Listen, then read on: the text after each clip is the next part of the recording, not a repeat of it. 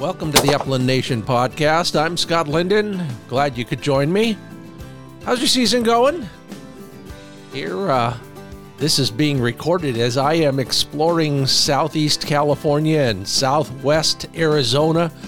I'll have a full report upon return, but in the meanwhile, plenty to learn here.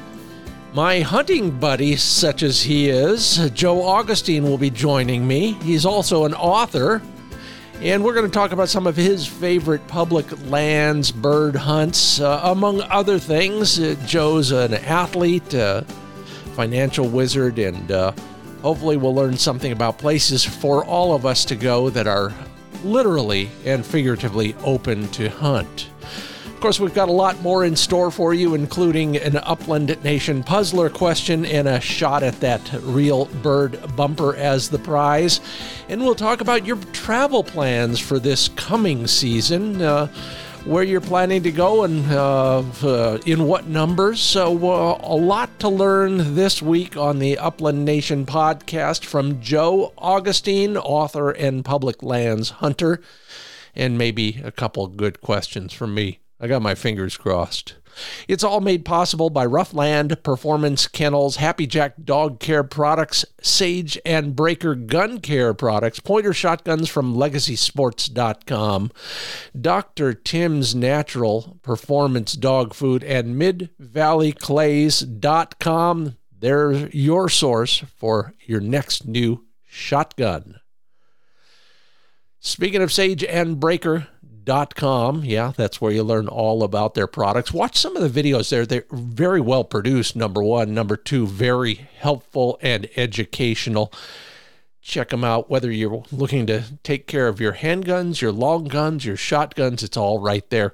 One of their newest products is a firearm grease. Yeah, you need grease and oil in the right places. That's the key. Have them both on hand. It complements Sage and Breaker's CLP. That's the spray-on lighter liquid. The grease fills in the holes, basically, in a metal and allows a more smooth functioning, lubricating the firearm in places where you need a little bit more stickiness for your lubrication. Learn more about gun grease and CLP at sageandbreaker.com. And you can use some of those products on your brand new Pointer shotgun. Learn all about the full line of Pointer shotguns at LegacySports.com. Just click on the brands tab and then go to Pointer shotguns. Everything from starter guns for your kids, yeah, fitted correctly, to your upgrade, whether it's an over and under or a semi-automatic or a target gun of one sort or another. They've got everything you might need in that regard.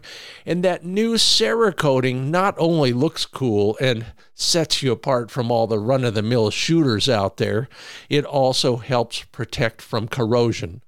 Learn all about the full line of shotguns at LegacySports.com.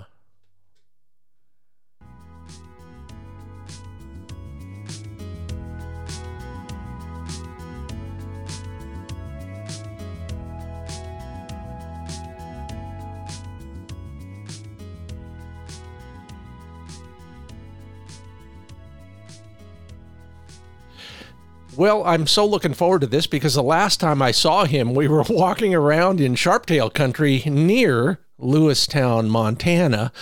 Joe Augustine, you might know as the author of the book Feathered Tales, A Bird Hunter's Grand Slam Odyssey.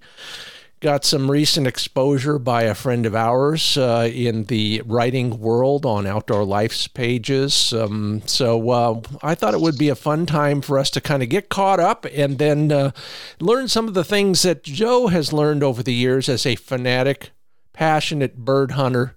Don't hold it against him, but he's a setter owner too. Joe Augustine, welcome to the Upland Nation podcast. Thank you very much, Scott. Glad to be here and nice to talk to you again. It is. You know, last time we, quote, hunted, unquote, together, I don't think you carried a shotgun. No, I actually carried my camera, which I prefer to carry now. I think it's harder to get good shots with the camera than it is to kill birds. So I actually spend more time probably with the camera as each year goes on. You know, it's funny, and I've had some interviews with photographers over the years because I have to provide photography for a lot of my magazine articles these days, and I'm always selfish about asking them, you know, how do you get such great shots? Because mine suck. And they said, well, you can't hunt and shoot. Yeah, I mean, you can't hunt and take photos. It's that kind of shooting. Have you found the same thing? No, a lot of people say that. I disagree with that. I think if you have dogs that'll hold the birds, Yeah. I'm a pointing dog guy. I think that, especially early in the season, it gets incrementally harder later in the season as the birds get pressured. Yeah. But I always have a camera around my neck that's comfortable. I don't think of it. I have used ones before that were like neck weights, but I have ones that are comfortable. And I always pretty much the first 2 months of the season, I won't shoot a bird unless the dog's pointing and I get a picture of the point. Mm-hmm. That changes a little bit as you get into like November and everything, and the weather and other factors come into play. But I think you actually can hunt and do the photography if your focus is on the photography. So you're going to, there are going to be some birds that flush that you don't get shots at, but I think you can do both actually. And I like doing both. You know, the biggest gripe I have, and I don't want to be too selfish about this, but you're a guy who has so much to offer all of us here. What do you do with your camera when you're going to shoot? When you're going to shoot a bird with a gun? Where's the camera go? I have the camera. If you think about how big game hunters carry binoculars, they carry them in chest pack type binocular holders. Mm-hmm. My camera is just hanging from a camera strap in the middle of my chest where the binoculars would be, like if I was hunting sheep or mule deer or big game where I needed the glass. So what I do is I shoot the photos, and the camera just drops and hangs at a comfortable place. I walk up and flush the bird and mount the gun. I've never had interference with the camera. I can't say never, maybe a handful of times that I can even think about, but it's become such second nature because I really enjoy the photography aspect. Well, you make it sound so simple, and your pictures are great, and the experience is so much better when we're bringing home good pictures. I've got a couple things in that world that I'm going to start using next season. I promise everybody. Maybe you'll actually see something in a magazine someday. Joe Augustine, you've got such a fascinating background, and we share a little bit of that in athletics and coaching and that part of it as well. But tell me a little bit about yourself that might be of interest and value to the conversation. I grew up in a really small town in the Finger Lakes region in upstate New York, a little town called Geneva. Both my maternal and paternal families immigrated there from outside of Rome, Italy, and outside of Palermo, Sicily, respectively. Blue-collar family. Was lucky to have a tremendous, parents who just, if I could be half of the person that they were. My mom is still alive. My dad passed away 11 years ago. Just were incredible role models. And so my mom really emphasized education tremendously. And so we were pushed pretty hard. And I was lucky enough. I think the only born talent I've had was to be able to shoot a basketball, shoot a camera, shoot a gun. And so I was lucky enough to be able to get a basketball scholarship to a good school, University of Rochester, played sports there, did my MBA there, and then really was trying to figure out what I wanted to do. Got a job the summer before I graduated with a merger and acquisition group on Wall Street. Thought, this is kind of interesting, and then came down full time, did that from the time I was 22 or 23 till I was about, to the math, 37. I hunted. I didn't have a dog during that time because I was working so much. Mm-hmm. But I still hunted a fair bit, dogless, fished a lot. I like to fish also. And then since 2001, I've had my own businesses, and that just really allowed me to have the flexibility to do the kind of hunting and fishing that I want to do. So I've lived in New York City since 1987. I'm a small town guy. I'm fortunate enough to have a second house that I spend a lot of time in. It's 100 miles from the city, which is where I'm talking to you from now. It's a rural area. I have to watch my dogs going out because we have coyotes, bears, and issues with them in the area, but nothing it's a good mix, and I've been incredibly fortunate in my life, so I'm really grateful. Well, so am I, for many of the same reasons. I forgot we shared a merger and acquisition branch on our mutual family tree as well. But let's talk about your dogs, because all aspects of it. You're a setter guy, and they're beautiful dogs, and I think we might actually have a mutual acquaintance in that world as well. How many dogs do you have these days? I have 3 dogs now. I have 2 Berg brothers, brothers. Major's 8. Archie's just turned 6. And then I have for 25 years, I've had in my string a dog from Bayview Setters, who's the founder of that, Dan Catalano, passed away in 2011, the same year my dad did. And I have a dog she's 11 and a half, she'll be 12 in the spring, named Molly. So I have 3 setters at this point. What are you doing to prepare them for a hunt? Conditioning and training, are you doing that all summer? What's your philosophy on all of that? Yeah, until about 8 years ago, what I did was I'm a big physical fitness believer. Yeah. I train every day myself. And for a long time, I allowed the dogs to get, when we were done hunting in the winter, whether it's late January, February, I gave them like 2 or 3 months completely off. Wow. Trying to take the model from the sled dog guys. Mm-hmm. But I had some events that were heat related, and I tried to read as much as I could on that. And the takeaway that I got as a layman was that keeping the dogs in reasonably good condition all year round was the best thing. So what I do is I try to run them 3 to 4 days a week, 4 miles-ish, nothing crazy. And so I think that that's a pretty good balance. It's worked for me, and I haven't had any more heat issues. And I wasn't doing anything irresponsible with the heat either. It was early morning. Mm-hmm. It just happened on a humid day, and I just started to read a lot more. And the dog didn't even get heat stroke, but it clearly was affected by the heat. Mm-hmm. I got it to the vet right away, and I'm like, I don't want to go to a level beyond this. So I just try to run them. I've used a variety of different things over the years. Spending a lot of time in New York City, I used to road my dogs, meaning I had 4 for a long time, put them on harnesses, hook the harnesses up to a belt, and run with them in Central Park. The problem is the ambient temperature at sunrise has been over 70 degrees almost every day in the summer for the last several years. It didn't used to be like that in the late 90s. Mm-hmm. So I think an old dog trainer down south had always mentioned to me one time when I was in Southwest Georgia, you had the temperature and the humidity up. If that's over 150, that's not a good thing. So I still abide by that rule, even if I'm up here where I spend most of the time in the summer. If I get up in the morning at sunrise and it's 75 degrees with 75% humidity, they get the day off because it's just not worth it. I cannot echo that enough. I freak out. I'm very wary of my dog's health when the temperature goes above 50 degrees here in the desert. We start watching for those sort of things. So I'm glad to hear you learned that, and not the hard way. Well, this is all leading up to, the reason we got together. We're both friends of Al Gadori, well known. Everybody who listens knows Al as a hunting guide in Montana.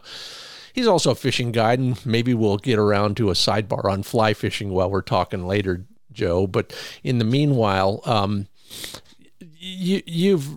when we met at the fairgrounds in Fergus County, Montana, you were in the midst of what I'll describe as one of many epic bird hunting / fly fishing trips you've made over the years. You had, I want to say, more than 100 pounds of dog food in your truck, and that's just one of the things you carry. That, anybody who travels with dogs knows that's a long dang trip.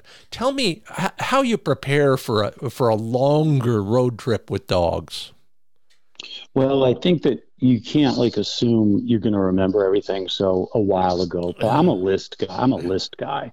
Even from when I first started working in finance, I never left something that I could get done today for tomorrow. And I never left my office without having a list of things that I needed to be focused on the next day. Not stuff that I could have done today, but stuff that needed to get done tomorrow.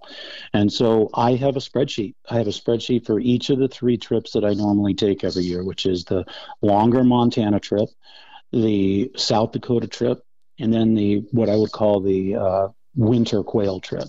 And it literally lists all the dog stuff, all the human stuff, all the gun stuff, all the veterinary stuff, and there's categories, and I have bags packed, if you will, but I check that thoroughly every year, and even in the off season, I'll take days. I'll pack.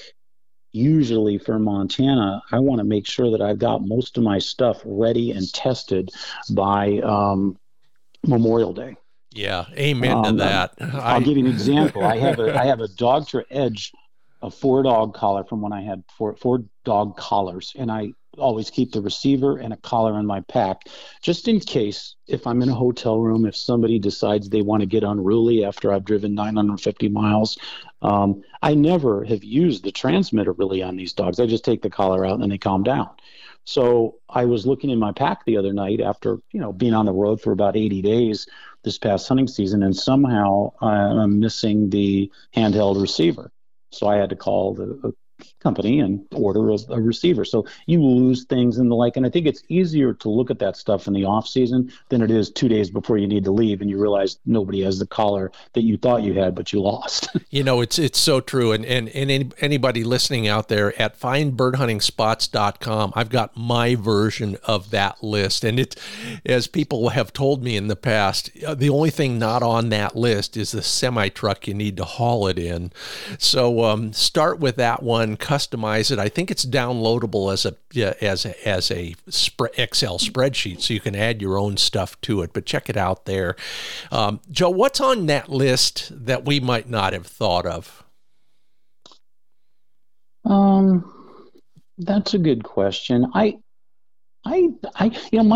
list is actually pretty practical. I mean, I think that what I literally will do though is I will figure out, 2 of my guys have some sensitive stomach issues where they're on a prescription dog food. It's nothing. They had pancreatitis and they're on a low-fat dog food. Yeah. So I have all that calculated to the amount that I need, and then I top it off. Yeah. I don't think that there's anything, incredibly unusual on the list, really. I mean, I bring a blender so I can make, some healthy food. I thought you were going to say margaritas. No. I'm not a real. Anybody that knows me knows I'm not a real party guy. So I bring that. I bring a coffee maker. I do bring a rice cooker and some cooking utensils because of the other thing. Similar to you can't do photography and shoot birds. It's I'm in the middle of nowhere. I have to eat poorly. I don't agree with that. Yeah. Because I think you can go and actually eat reasonably healthy. Look, I go out and have a burger. I'll go out and have ribs. I enjoy the local cuisine, but I don't want to eat that every night. Yeah. And so I try to bring some stuff. I pre-cook a lot of meals. That's also on the list, because when you're driving out to these places, it's very helpful. I'll give you one thing, going back to heat. Yeah. 2 years ago, driving out, air conditioning on the truck, incredibly hot day, I had a dog get close to overheating in his kennel in the SUV that I'm in that was air conditioned. Yeah. I don't know why. He was facing the sun. I got out. I reloaded the car. I put him next to me, blasted the air conditioning on him. So what I did this year, what's on that list, I always have cooling vests on that list. Yeah. This year, there were 2 sets of cooling vests. So what I did was I put the cooling vests on ice. 3 days. It takes me about 3 days to get to Montana. Put them on ice, and then at about noon, I took all 3 dogs in the truck and put cooling vests on them till 3. Then at 3, we stopped again, and I swapped out the cooling vest they had for cooling vest number 2 that were in the cooler, put those on. So they were in a cooling vest from noon to 6 when the sun started to recede a little bit. And even with the air conditioning on, the dogs can overheat. Oh, no, absolutely. In fact, we joke about it around here. My wife's SUV, the current one, does not have air conditioning vents in the back where she puts her dog. Now, right. And everybody else had one. So all those things come in handy. And boy, those vests work. I can testify to that. They're wonderful. They're glad really to hear wonderful. That. really wonderful products. And they're not expensive either. I mean, you can pick them up pretty reasonable. And you can actually improvise a lot of times. I've asked people over the last few months about dogs and kennels, and you can do stuff with the bedding in a kennel of various sorts. You can improvise, or you can buy this stuff. And there are versions that you can put in the freezer, put in the refrigerator, and then put them underneath your dog in the kennel as well. So that's a great tip. I'll give you one. And I swear by this one. I carry a Pete shoe dryer everywhere. I have a portable one that's been in my kit for 20 years. It's indispensable, really, because you inevitably get wet. Yeah, even if you don't, it's the sweat. I wrote a piece years ago. Your feet sweat a quart and a half a day. Yuck. Hey, you're listening to the Upland Nation podcast. I'm Scott Linden. That is Joe Augustine, hunting/photography partner, athlete, author of the book Feathered Tales, A Bird Hunter's Grand Slam Odyssey. Eventually, we'll be talking about public access and some of your favorite public land hunts. In fact, why don't we just jump in finally, Joe? I know everybody, thank you for your tolerance on all of this other stuff. But, Joe, if you had to nail it down to, a few places to go and why, what would be at the top of your public lands access hunting list? Yeah, I think you have to. I was thinking about this because I know from the article Ted wrote in Outdoor Life, people want like specific answers, but I think it depends on what you are looking for. Yep.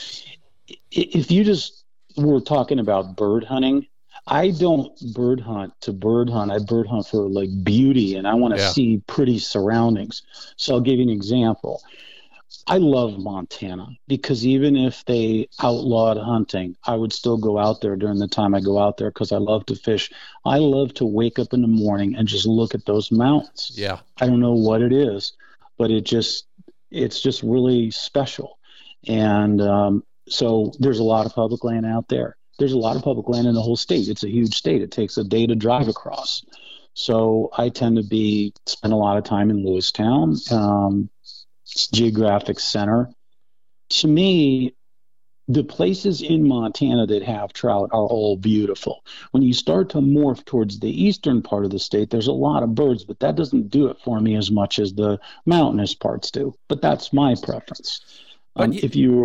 Go ahead. But you're not alone. When I serve, in fact, we're going to talk about my annual Upland Index survey in the second half of the podcast. But if you ask most folks who are beyond the beginner stage in their bird hunting career, number one, the reason they go is to watch their dogs. Number two, it's to be in beautiful places. Right. And I think that the other place on the public land side of that is the whole sort of space from the Texas-New Mexico border over to the Arizona-California border. That's all beautiful in there. And the quail numbers and the pressure have not been as high. And so I haven't been there in a few years, but those are really special places. Being in the desert in January and February, just being able to watch the sunsets, being able to just look at all the different landscapes that are presented to you. And usually it's pretty good bird hunting. Now, if you just say in a normalized year, this was not a normalized year. All I want to do is go eat, sleep, and shoot birds. I would say you'd be hard pressed in a normal year to not just go to South Dakota. Yeah. Because I think if you're willing to walk and you need some dog power because the area is big. There's a reason that dog trainers go from down south up to the Dakotas and then even north into Canada. That big open prairie is a bird hunter's dream. I can't argue that at all. In fact, that is exactly the way I describe it. If you had to go one place, that would be the place. Now, narrow it down a little bit for us. I don't want the latitude and longitude, but if you're going to go to South Dakota, there's really two bird seasons in South Dakota. There's sharp-tail season and there's everything else. If you're going for pheasants, and you do, I think that's what you're doing out there. Where are you going? Well, what I do is I like to hunt late season. I love prairie chickens. Yeah. Pinnated grouse. I mean, sharp-tails. Oftentimes the dogs will point a covey and there'll be sharp-tails and prairie chickens. And the same thing. I've even shot birds that I've given to people that were hybrids. Oh. And so I have typically gone out there the 2 weeks prior to Thanksgiving, got a cheap hotel room in Pierre. For a while, I would spend a week in Pierre and a week a little bit east of Pierre on some private ground, but that opportunity is not there anymore. And so I've been spending the last several years, a couple weeks in Pierre, and just using that as a base and driving, reasonable distance. The problem out there during November is you're in the middle of the deer rut. And about 3 or 4 years ago, on a day that everybody needed a break, including myself, coming out of Pierre going east, I hit a mule deer with my truck, and it was not a good deal. But so at night, when you go, if you're going to hunt the golden hour, it's dark by the time you get back to the truck. You got to kind of creep back to Pierre because there's deer all over those highways in any direction. Yeah, good advice. While you're out there, you're taking advantage of the more obvious public ground like the national grasslands. But how much hunting do you do on, say, their walk-in program? It depends. Some years it's going to be. I mean, for the most part, the reason I like the grasslands is you're never going to be in a situation where you can't find a place to hunt, even if it's really crowded. I used to go out there in September. You'll always be able to find a place to hunt. But there are some walk-in areas that some years are really good. It matters directionally on what it looks like from a harvest standpoint, from a grass standpoint. So some years I'll end up hunting 3/4 of the time on walk-ins and 1/4 on Fort Pierre National Grasslands. I would say an average year, probably like 70% the grasslands, 30% walk-ins. On your list, on the list that Ted Gartner used from you, I'm presuming in some sort of order, maybe random order for all I know. You also talk about Kansas and Nebraska. Now, both of those places I've hunted pretty heavily, especially Kansas. But you like the quail hunting to a degree in those two states, and that's something I've never had a whole lot of luck with. It's all pheasants for me in both those places. Tell me a little bit about the quail hunting in Kansas and Nebraska. Yeah, I'm doing more like I'm not really a big pheasant guy. Yeah. I've had shot a lot of pheasants over the dogs over the years. I grew up hunting wild pheasants when we had them in Western New York with my setters back then. But I'm primarily, when I go to South Dakota, I'm focusing on habitat that's going to be pinnated grouse habitat. Yeah. And there's going to be ancillary pheasants. Look, some days do I shoot 3 pheasants? Yeah. Are there a lot of days where I'm happy to get one? Absolutely. Kansas, I've hunted quail and pheasants all over the state because most of the time you had the opportunity for both. I was telling somebody the other day, the state has gotten, just like everywhere else the last few years, the drought has impacted it pretty significantly. There's a tremendous amount of hunting pressure now. Yeah. There always has been. It's even greater now. And so I was telling somebody that if you look, I remember back in 2004, the last bird I needed to get on my list for my book was the lesser prairie chicken. And I walked around for like 3 or 4 days, didn't find anything, didn't even see any sign. But even then, the dogs would go on point, and, there might be a covey of quail. They could be bobwhites or blues. They could be a pheasant or two. So at least as you're trudging around, maybe once every few hours, you got an opportunity to see game. Joe, that was pretty nice. I understand completely, and I love it. And I just had a hunt like that where we had quails coming down to water. Not quail. We had chukars coming down to water. We had quail in the creek bottom, and then right next to it we had pheasant or two. So how do you load a gun for that? Oh, I just generally, somebody told me this a long time ago, and I thought, wow, that makes sense. I shot competitively a fair bit with a shotgun, and so I used to always try to fool around with loads a lot. And somebody's like, you're not playing touch football. So in September and October, I only have one load in my gun, and that gun might be a 28, it might be a 20. It's not going to be, or a 16 is not going to be a 12. Yeah, and that's an ounce to an ounce and an eighth of 6-shot. Yeah. If pheasant opens, I may go with a 20 gauge to an ounce and an eighth of like a Kent tungsten matrix because I think that patterns well. Yeah. Then in November, I have just even not this year, the year before, I hunted pheasants with a 28 for a little while. I was getting good dog work and everything, but once the wind starts blowing, you're at a disadvantage.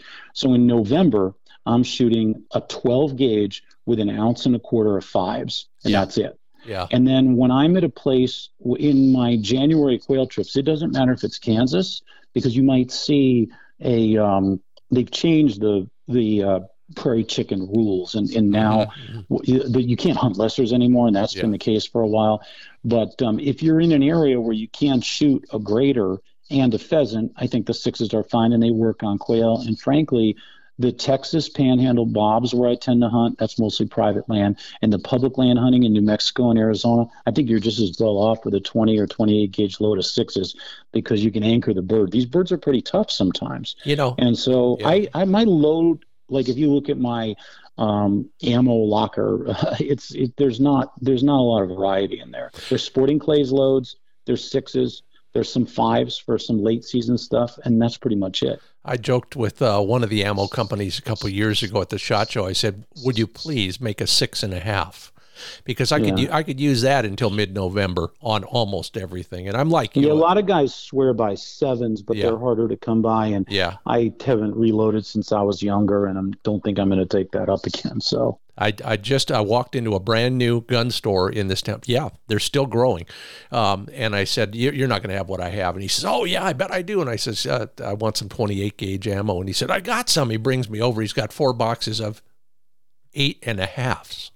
When was the last time you saw 8.5s? No, I actually have. Actually, I take it back. I do have a couple of flats of those, because they're a good woodcock load. I bet. Dan Catalano, the person that founded Bayview Setters, I probably got them from him. Yeah. He had told me about those, and they were actually a popular load here back east in that sort of generation of woodcock hunters. Well, I believe it, and we're going to talk more about that, among other things. I've also got the Upland Nation Puzzler and a prize for you. We're going to talk about where everybody I know, thanks to our survey, is going next year. So this is all cogent.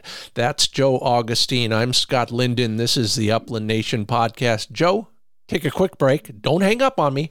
Put your feet up, and I'll take care of a little business here, and then we'll be back right at you. This part of the program, of course, brought to you by HappyJackInc.com, HappyJackInc.com. You might save yourself a trip to the vet. I did it again. Sure enough, yesterday, saw a crack on Flick's front left pad. First crack I've seen all season, because I like to think I'm doing a good job. Put some pad coat on there. I'll be doing that daily until our next hunt. And then during hunting season, every day he hits the trail, I am putting that on him, keeping his pads supple and flexible and protected. Learn all about pad coat, where you can find it locally, chase down a local retailer, or buy it direct at happyjackinc.com. And where did I notice that crack? On the tailgate as I was letting Flick out of his Roughland kennel. That's rough, R-U-F-F. I think they consulted Flick on the spelling there. Roughlandkennels.com is where you learn all about their accessories, their variety of roto-molded performance dog crates. They pioneered that whole area. They were the first guys there, and I'll never forget meeting Doug Sangle at a Pheasant Fest. The first time they came out with all of their roto-molded stuff, from water containers of various sizes to storage containers, dog bowls, dog crates, single-piece original roto-molded performance dog crate. And as I've mentioned before, one of the favorite features of their crates are you can open the door from either side. It'll swivel to either side. It's got latches on both. Pretty convenient. In fact, I'd say darn convenient.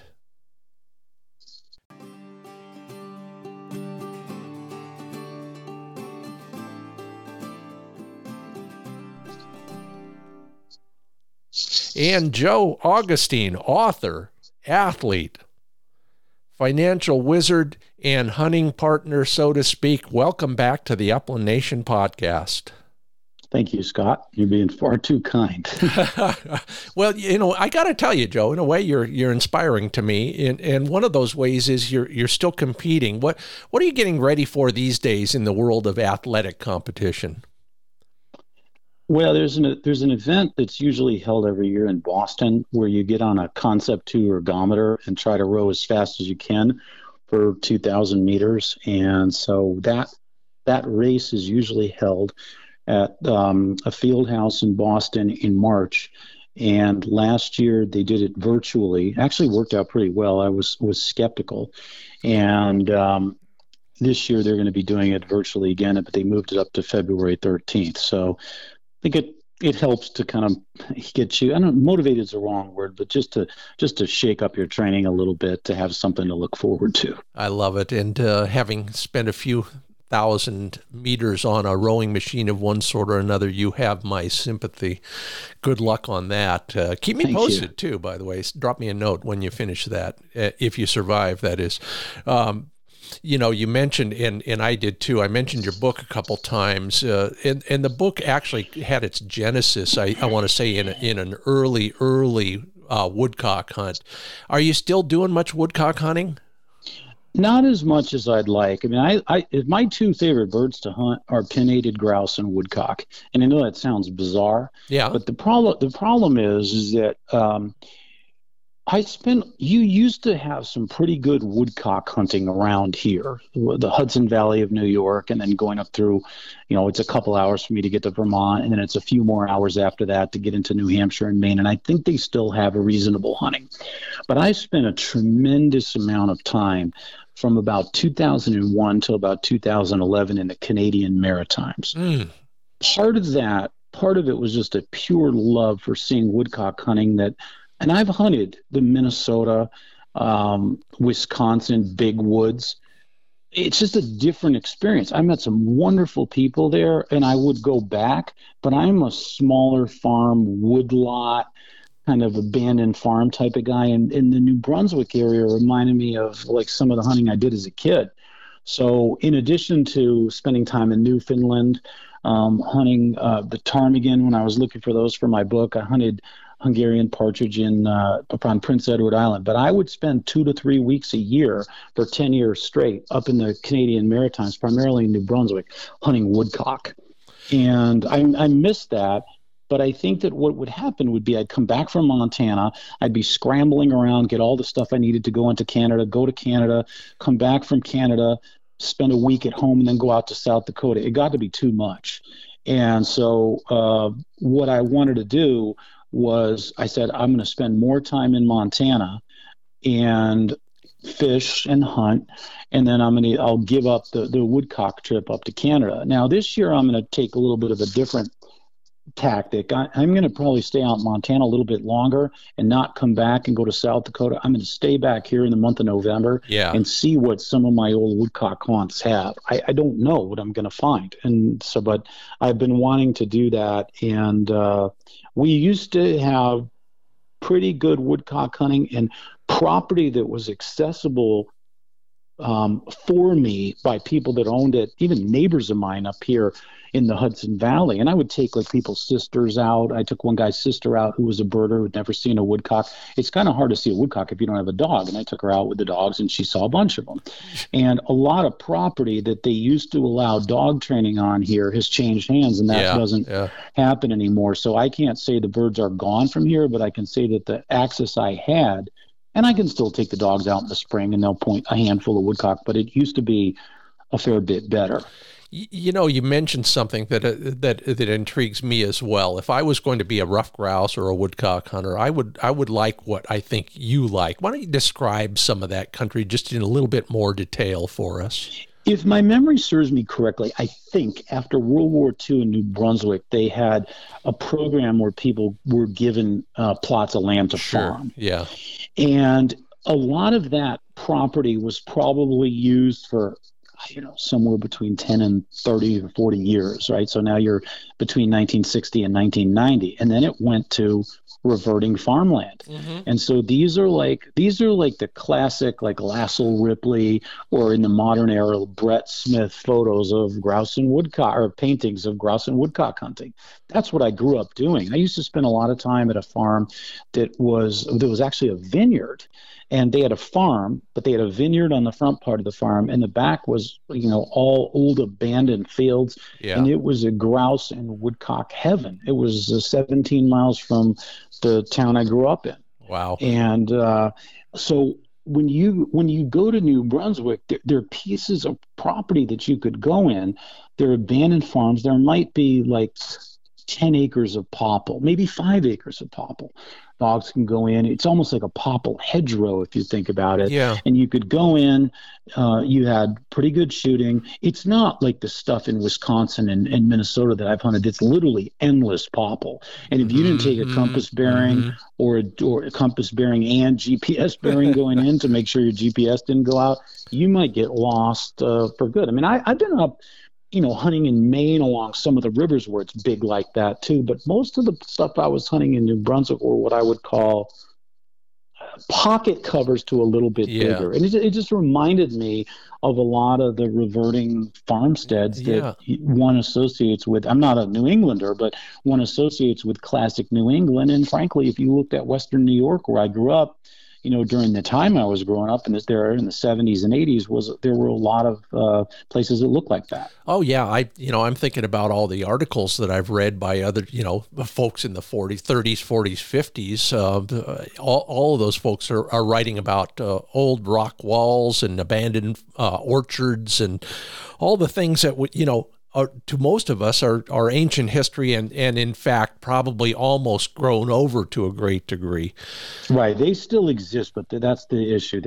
They're grown over. And one of the issues we face here, even this far north, I'm probably at the northern end of it, because if I go back to where I grew up, that's north and west of here, about 200 miles, you don't see as much as the multiflora rows. It literally is like going in through, barbed wire fences for a whole day of hunting. And one of the things, if you look to hunt quail, like I used to spend some time on the Delmarva Peninsula hunting woodcock and quail, but it beats the dogs up. I mean, they look like they've been through razor wire. Oh, they have. And that to me is not fun hunting. No, we have. I don't want to go through stuff like that and end up spending all the time, at a vet. And I love vets. They've helped me out a number of times, but I don't want to spend every day, being a vet tech, taking care of the dog's eyes and everything. It's just not necessary. No, I'll never forget out west. It's not the wild roses as much as it's the Himalayan blackberry. And I'll never forget a little pocket-sized Labrador of my buddy's. She was a blonde-colored Labrador, and she comes out of one of those thickets. Both ears are pure red. She was, God bless her, she was the hardest working dog I've ever met. But I finally got to write about her. So, hey, read that story in Sporting Classics, by the way, everybody. But anyway, comes out of that thicket, of course, with a dead quail and bloody ears. And this is one of the things that I'm grateful for in the Pacific Northwest. We don't have near as much of that as they do down in, say, California, where we were that time. Joe Augustine, author, friend, the name of his book, again, look for it. It's still available on Amazon, I think, once in a while. It's called Feathered Tales, A Bird Hunter's Grand Slam Odyssey. What came first, the Grand Slam Odyssey or the book idea?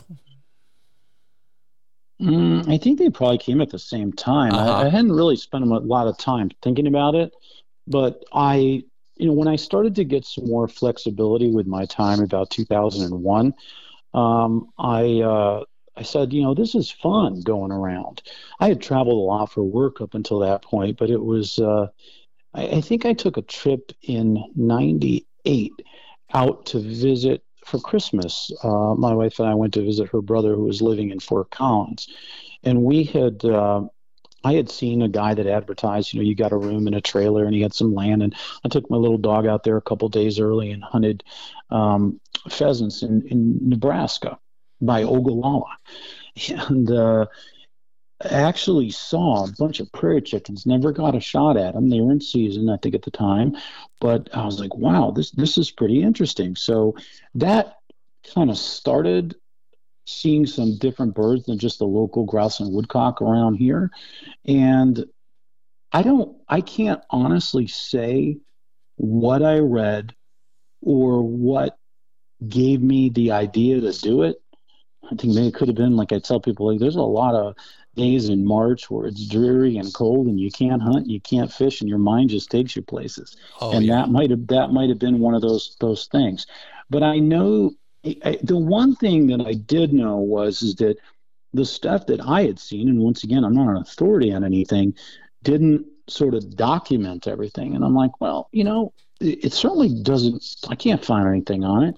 So maybe I'll give it a shot and try to do this. Yeah, when you say document, I mean, tell me what you mean and what that finally manifested itself as.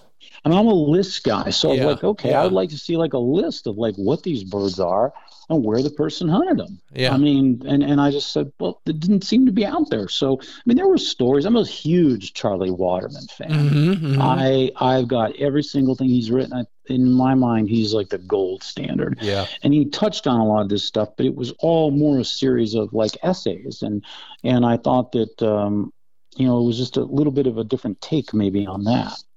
Let me just touch on a few things. Some of the what I'll call some of the top 5 places you like for public ground bird hunting. Southern Arizona for the quails out there, and as this is being recorded, I hope to be there doing that. Northern Michigan, the Upper Peninsula for roughies. That article, you're going to stop there. That is, I've never been to the UP. Oh, I've hunted. Michigan's one of the few states I have never bought a hunting license in. Oh, wow. I used to spend a lot of time in Phillips, Wisconsin, hunting land similar. But that reference in that article was to Mark Peterson. Yeah, I see Mark's name now. Who I think I tip my hat in a huge way to how he's done it. He's systematically I've looked at some of his stuff online, but the way he looks at stuff and the way I look at stuff is very similar. So you can kind of look at that if you're interested in even one of his species and learn something. I think he's done a fantastic job. I've never met him, spoke with him or anything, but I think he's done a terrific job. I agree. And we share bylines in the same magazines once in a while, and I've really enjoyed his work. What else? What are the other places that you would tell people to go? And we're going to touch on the list of where they do plan to go. But if you had to narrow it down, what are the other places on your list that you think somebody like who really loves bird hunting and bird dogs should go? I mean, there's a lot of stuff in Idaho. If you're willing to walk, it's only limited by the amount you're willing to walk. I like it there. I mean, another place that has a lot of BLM land too that I have hunted is Wyoming. Mm-hmm. But all those places out west are getting more and more and more pressure. And so I think that doesn't mean that you can't. I mean, I have friends out there. I have a friend that lives not too far from you in Oregon. He's telling me he's going up into these mountain lakes to fish, and he'll see a tremendous amount of activity. It could be mountain biking activity. It could be any other type of recreational use activity. But I think that the western states, Nevada's a place with a lot of public land. I used to, as a matter of fact, I think it's a while now, but the picture on the cover of my book was taken outside of Winnemucca, Nevada. That whole Great Basin area has a tremendous amount of public land, but it's a big area. It's removed to a large degree from the large eastern population centers because it's hard enough. And I understand. I've been incredibly fortunate in terms of having like an understanding wife, ability, a business to be able to be gone for a while. I've been kind of working remotely for 20 some years. I have an office in Manhattan and everything, and I'm there during the off season a lot. But the ability for the average guy on the East Coast to tell, his spouse, hey, I'm going to go off to Winnemucca. It's going to take 3 days driving to get there. And you're going to hunt a day and then drive 3 days back. It's a logistical, I don't want to say impossibility, but it's tough. Well, yeah. And speaking of that, I was there a week and a half ago. Everybody else is doing it now too. So your travel plans now, and by the way, Nevada has chukars and it has California quail, and if you're so inclined, it's got some grouse in the hills and the trees as well of all sorts.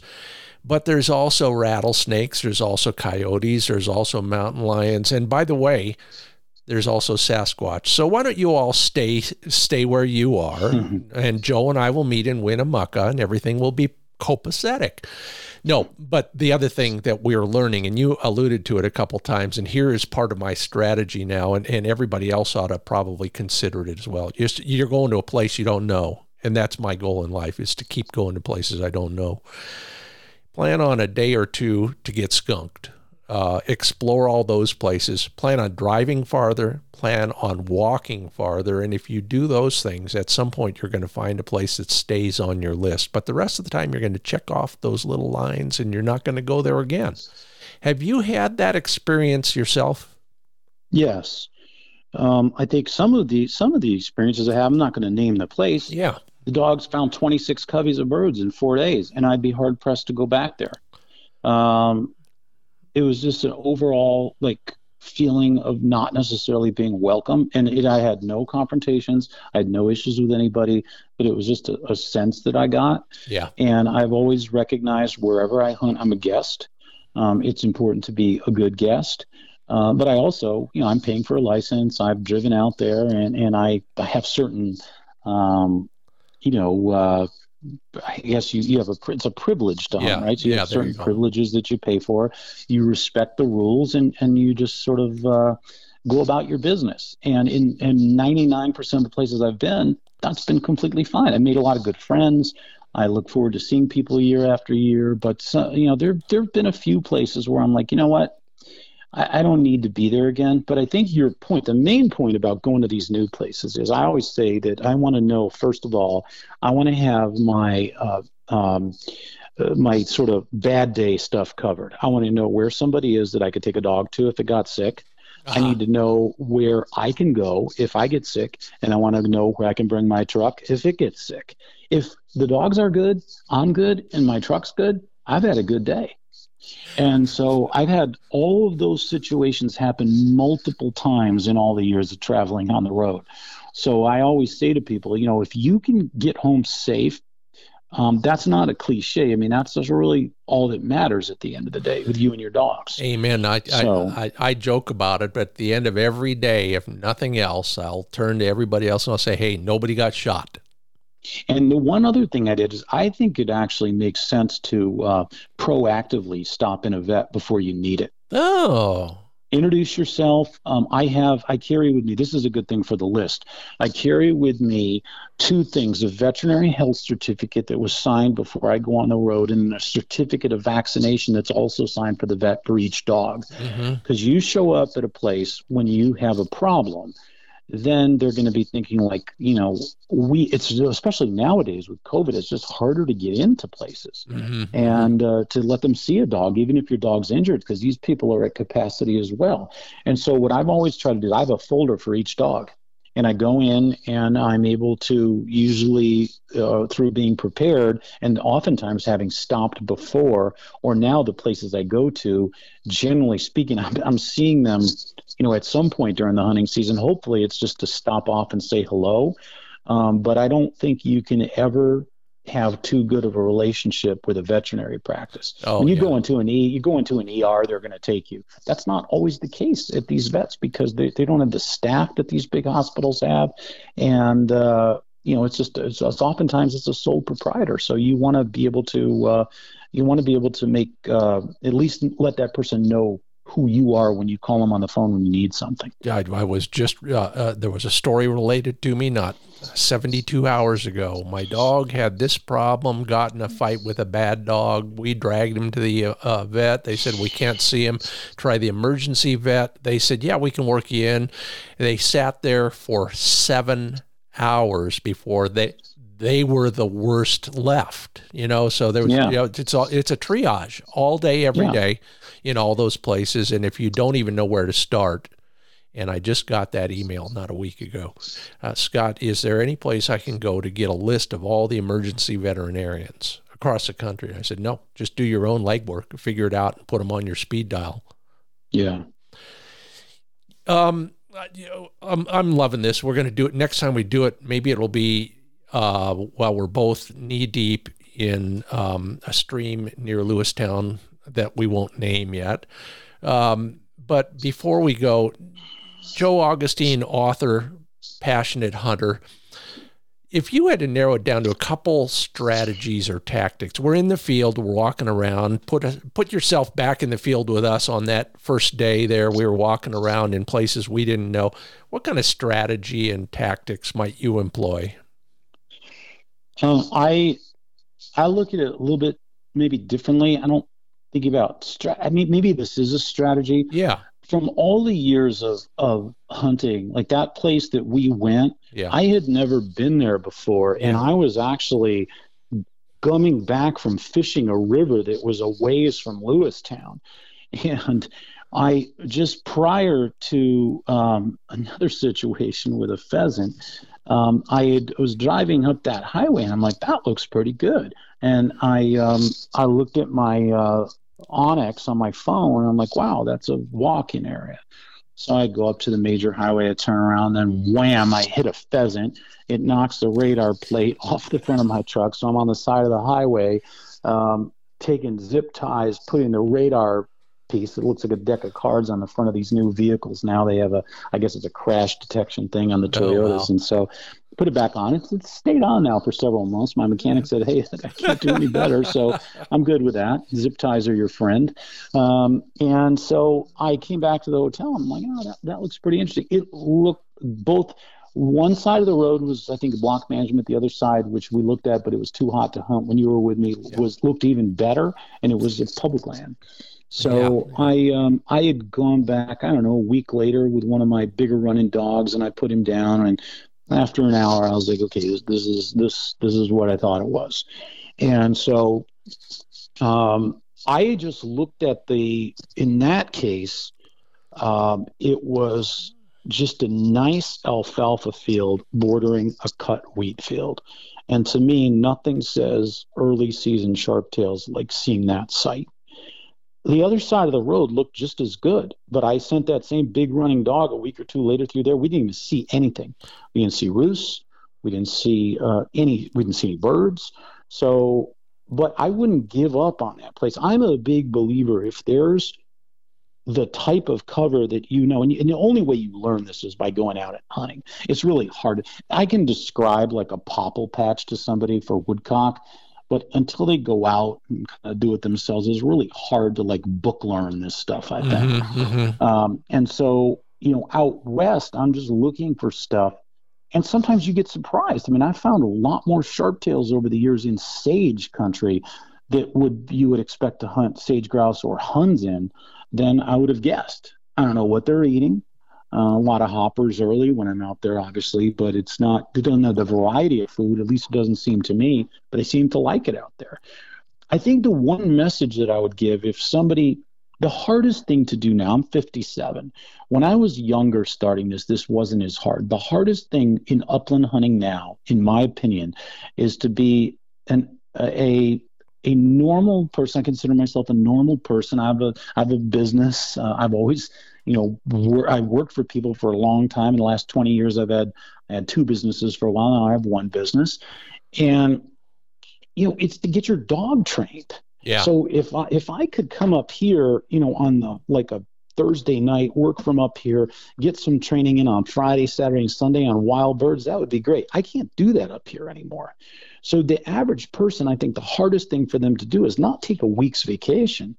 Everybody generally gets vacation. It's to actually get their dog trained. The only way the dog gets trained is on reps of birds. Yeah. So I think that what you have to do is you have to figure out, okay, what's going to work for my life?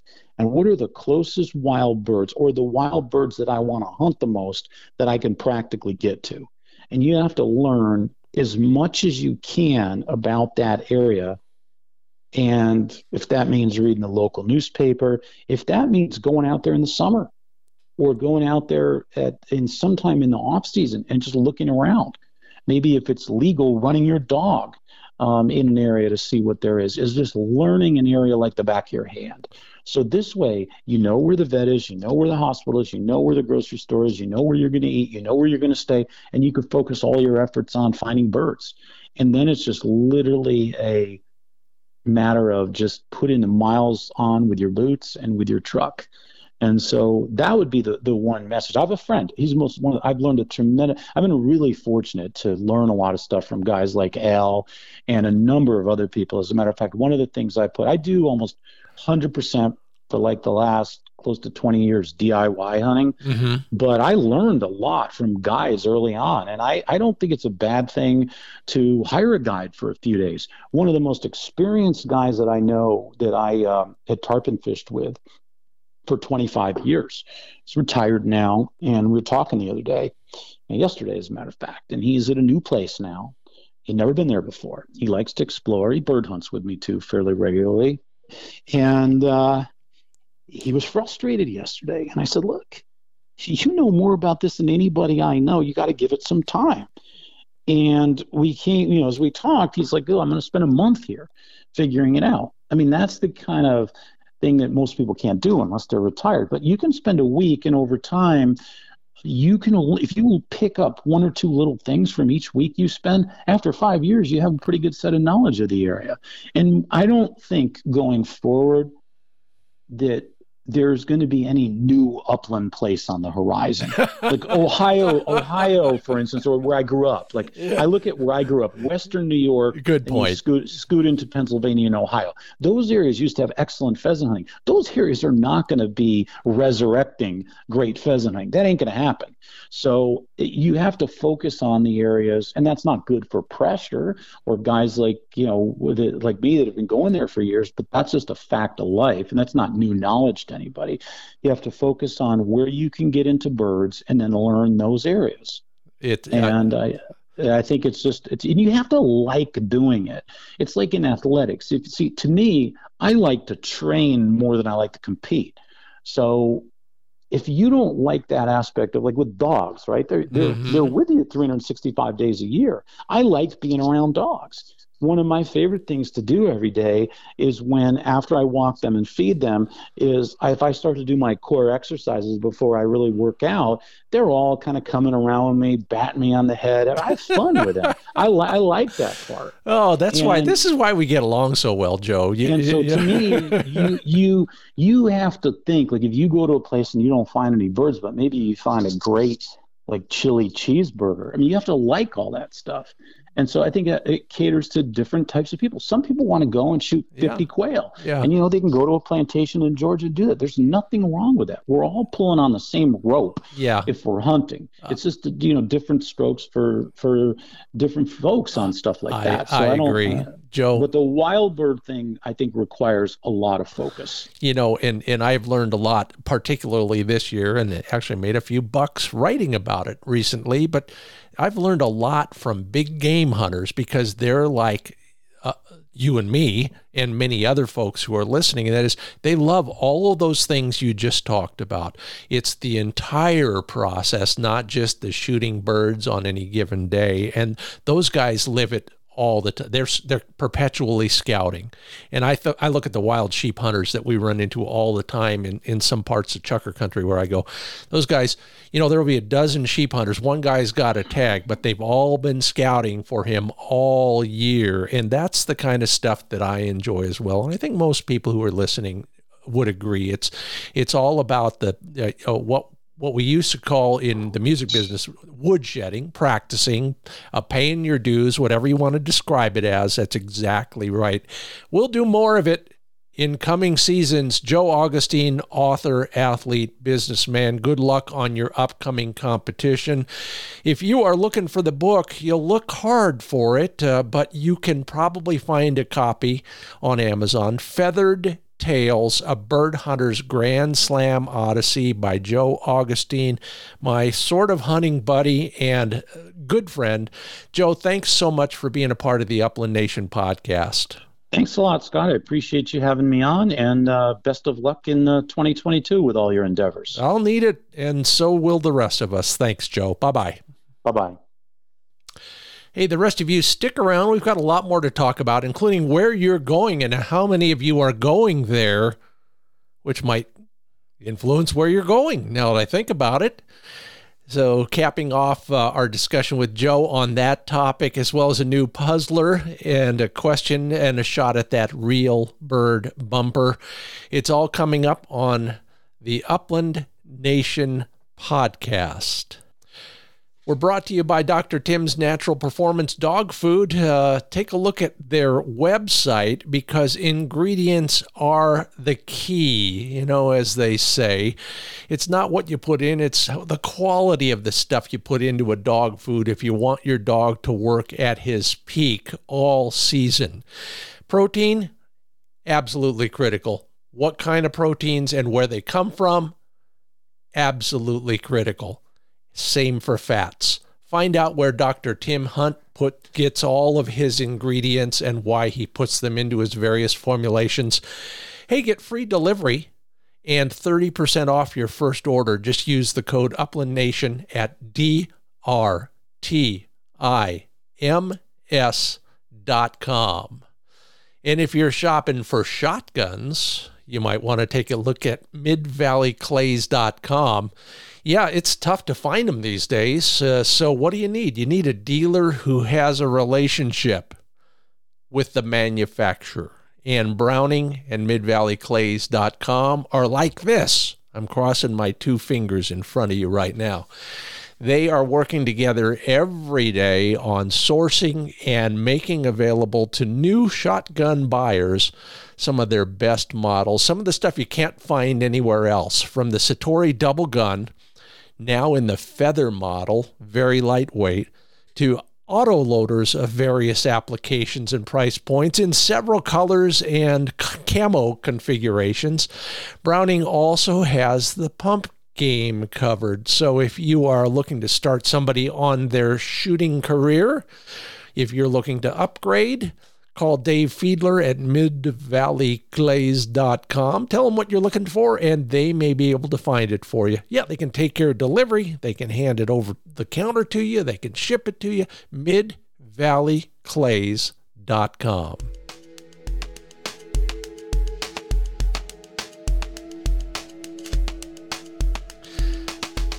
Time for the Upland Nation Puzzler. And a challenge, but not too much of a challenge for you. I don't like it to make it too hard. And the prize at the end of January to one of the correct answers who message me on Facebook, any of the Facebook pages, I check them all every day, is a very rare Signature Series Real Bird bumper that I designed a while back. We got a few left, and I'm going to give one away from my own personal stash. Here's the question. Among our friends here in the bird hunting world, what are the three most popular dog breeds? Now, just name one of the three most popular dog breeds. How's that? Dig around, you'll probably figure it out. What are one of the three most popular dog breeds? Good luck on that. And speaking of you, and stuff like that from the Upland Nation Index survey that I do every year. And thank you all for participating, those of you who did. I ask a couple questions every year. Where are you going to go and how many of you are going to go? So the first question, in a normal season, hopefully we have one of those sometime soon, do you hunt outside your home state? And believe it or not, more than ever, 57% of you say you're going to go somewhere else in the upcoming season. See you there. And as I said earlier, here are the places that most of us are going to go. And maybe some of you would rather go somewhere else after you hear this. Highest on the list, of course, with almost 27% of us going to South Dakota. Second highest, Kansas, 22%. Third highest, Montana. Well, I'd go after hearing what Joe has to say. Yeah, heck yeah. Those are the top three among all the folks who've taken our survey. And that survey's been around for about 11 years, so it's kind of reliable. There are a lot of people who will go somewhere else as well, and that's pretty cool. I understand that, but those are the top three. And if you're going there, take some of Joe's advice and plan ahead. Start doing your homework, that sort of thing. And like I said, maybe I'll see you there. This part of the show brought to you by FindBirdHuntingSpots.com. We got new material every week. This week I profile yet another dog I hunted with on the television show. I think you're going to be inspired by this one. Baron is an incredible wire hair that's got it all together and young enough to see a bright future as well. Incredible hunting dog. You'll learn more about him and possibly be inspired to work with your own dog just a little bit more.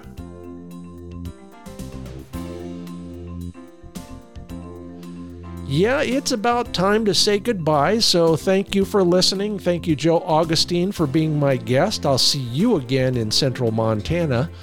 If you want to talk with us here at the Upland Nation podcast, go to any of the Facebook pages, Wing Shooting USA, Upland Nation, or even my own Scott Linden page. I'm talking every day there, so thank you all for your correspondence. And thank you if you left a rating or a review at any of your podcast sources. That really does help. It is how we grow around here, one listener at a time. Please spread the word. I'll leave you with this from Andy Rooney. If you're of a certain age, you know Andy Rooney was a commenter on 60 Minutes every Sunday night. The guy is a genius. And this just proves it. He says, the average dog is a nicer person than the average person. Isn't that the truth? Can I get an amen from everybody out there? I'm Scott Linden. Thanks again for listening. Until we talk again here, hopefully I'll see you in the field.